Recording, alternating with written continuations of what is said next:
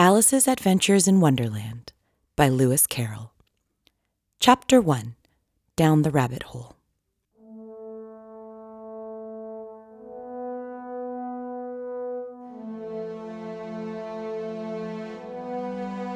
Alice was beginning to get very tired of sitting by her sister on the bank and of having nothing to do. Once or twice she had peeped into the book her sister was reading, but it had no pictures or conversations in it. And what is the use of a book, thought Alice, without pictures or conversations? So she was considering in her own mind, as well as she could, for the hot day made her feel very sleepy and stupid, whether the pleasure of making a daisy chain would be worth the trouble of getting up and picking the daisies, when suddenly a white rabbit with pink eyes ran close by her. There was nothing so very remarkable in that, nor did Alice think it so very much out of the way to hear the rabbit say to itself, oh dear, I shall be late." When she thought it over afterwards, it occurred to her that she ought to have wondered at this, but at the time it all seemed quite natural.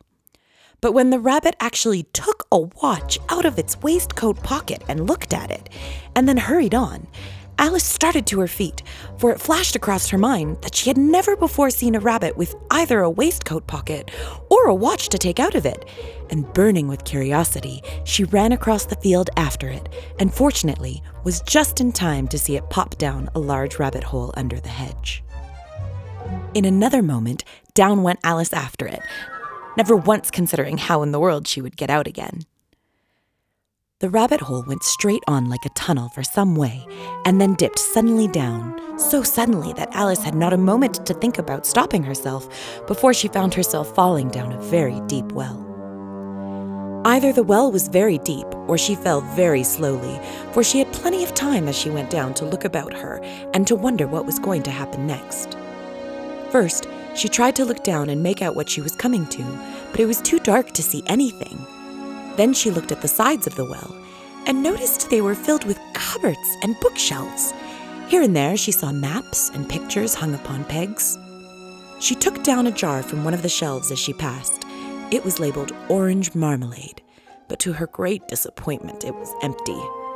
She did not like to drop the jar for fear of killing somebody, so managed to put it into one of the cupboards as she fell past.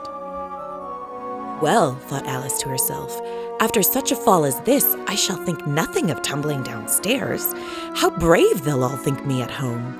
Why, I wouldn't say anything about it, even if I fell off the top of a house, which was very likely true. Down, down, down. Would the fall never come to an end? I wonder how many miles I've fallen by this time, she said aloud. I must be getting somewhere near the center of the earth. Let me see. That would be 4,000 miles down, I think. For you see, Alice had learned several things of this sort in her lessons in the schoolroom, and though this was not a very good opportunity for showing off her knowledge, as there was no one to listen to her, still, it was good practice to say it over. Yes, that's about the right distance. But then I wonder what latitude or longitude I've got to. Alice had no idea what latitude was, or longitude either, but thought they were nice grand words to say. Presently she began again. I wonder if I shall fall right through the earth. How funny it'll seem to come out among the people that walk with their heads downward. The antipathies, I think. She was rather glad there was no one listening this time, as it didn't sound at all the right word. But I shall ask them what the name of the country is, you know. Please, ma'am, is this New Zealand or Australia? And she tried to curtsy as she spoke. Fancy curtsying as you're falling through the air. Do you think you could manage it? And what an ignorant little girl she'll think of me for asking. No, it'll never do to ask. Perhaps I shall see it written up somewhere. Down, down, down. There was nothing else to do, so Alice soon began talking again. Dinah'll miss me very much tonight, I should think. Dinah was the cat. I hope they'll remember her saucer of milk at tea time. Dinah, my dear, I wish you were down here with me. There are no mice in the air, I'm afraid, but you might catch a bat, and that's very like a mouse, you know. But do cats eat bats, I wonder?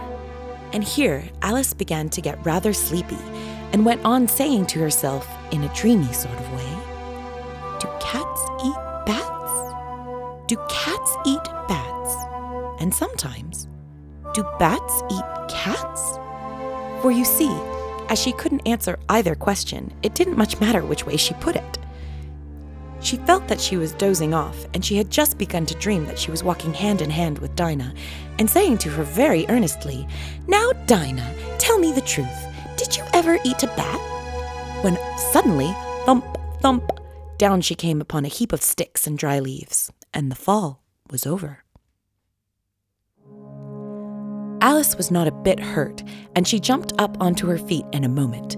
She looked up, but it was all dark overhead. Before her was another long passage, and the White Rabbit was still in sight, hurrying down it. There was not a moment to be lost. Away went Alice like the wind, and was just in time to hear it say as it turned a corner, "Oh, my ears and whiskers, how late it's getting!" She was close behind it when she turned the corner, but the rabbit was no longer to be seen. She found herself in a long, low hall, which was lit up by a row of lamps hanging from the roof. There were doors all round the hall, but they were all locked, and when Alice had been all the way down one side and up the other, trying every door, she walked sadly down the middle, wondering how she was ever to get out again. Suddenly, she came upon a little three-legged table, all made of solid glass. There was nothing on it except a tiny golden key, and Alice's first thought was that it might belong to one of the doors of the hall. But alas, either the locks were too large or the key was too small, but at any rate, it would not open any of them. However, on the second time round, she came upon a low curtain she had not noticed before, and behind it was a little door about 15 inches high. She tried the little golden key in the lock, and to her great delight, it fit. Alice opened the door and found that it led into a small passage, not much larger than a rat hole. She knelt down and looked along the passage into the loveliest garden you ever saw. How she longed to get out of that dark hall and wander about among those beds of bright flowers and those cool fountains. But she could not even get her head through the doorway. And even if my head could go through, thought poor Alice, it would be of very little use without my shoulders. Oh, how I wish I could shut up like a telescope. I think I could, if I only knew how to begin. For you see, so many out-of-the-way things had happened lately, that Alice had begun to think that very few things indeed were really impossible. There seemed to be no use in waiting by the little door, so she went back to the table, half hoping she might find another key on it, or at any rate, a book of rules for shutting people up like telescopes. This time, she found a little bottle on it, which certainly was not here before, said Alice. And round the neck of the bottle was a paper label with the words, "Drink me," beautifully printed on it in large letters. It was all very well to say, "Drink me," but the wise little Alice was not going to do that in a hurry. "No, I'll look first," she said, "and see whether it's marked poison or not." For she had read several nice little histories about children who had got burnt and eaten up by wild beasts and other unpleasant things, all because they would not remember the simple rules their friends had taught them, such as that a red-hot poker will burn you if you hold it too long, and that if you cut your finger very deeply with a knife, it usually bleeds, and she had never forgotten that if you drink too much from a bottle marked poison, it is almost certain to disagree with you sooner or later. However, this bottle was not marked poison, so Alice ventured to taste it, and finding it very nice, it had, in fact, a sort of mixed flavor of cherry tart, custard, pineapple, roast turkey, toffee, and hot buttered toast. She very soon finished it off. "What a curious feeling," said Alice. "I must be shutting up like a telescope." And so it was indeed.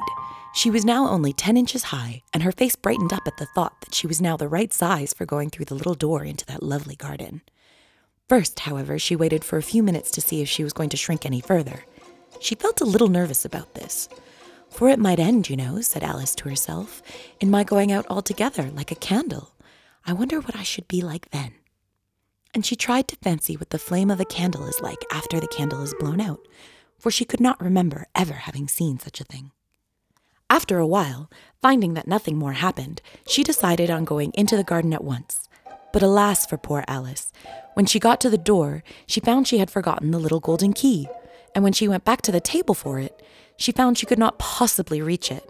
She could see it quite plainly through the glass, and she tried her best to climb up on one of the legs of the table, but it was too slippery. And when she tired herself out with trying, the poor little thing sat down and cried. "Come, there's no use in crying like that," said Alice to herself rather sharply. "I advise you to leave off this minute." She generally gave herself very good advice, though she very seldom followed it, and sometimes she scolded herself so severely as to bring tears into her eyes, and once she remembered trying to box her own ears for having cheated herself in a game of croquet she was playing against herself, for this curious child was very fond of pretending to be two people. "But it's no use now," thought poor Alice, "to pretend to be two people. Why, there's hardly enough of me left to make one respectable person." Soon, her eye fell on a little glass box that was lying under the table. She opened it and found in it a very small cake on which the words "Eat me" were beautifully marked in currants. "Well, I'll eat it," said Alice, "and if it makes me grow larger, I can reach the key, and if it makes me grow smaller, I can creep under the door, so either way, I'll get into the garden, and I don't care what happens." She ate a little bit and said anxiously to herself, which way, holding her hand on the top of her head to feel which way it was growing, and she was quite surprised to find that she remained the same size. To be sure, this generally happens when one eats cake, but Alice had gotten so much in the way of expecting nothing but out-of-the-way things to happen that it seemed quite dull and stupid for life to go on in this common way. So she set to work and very soon finished off the cake.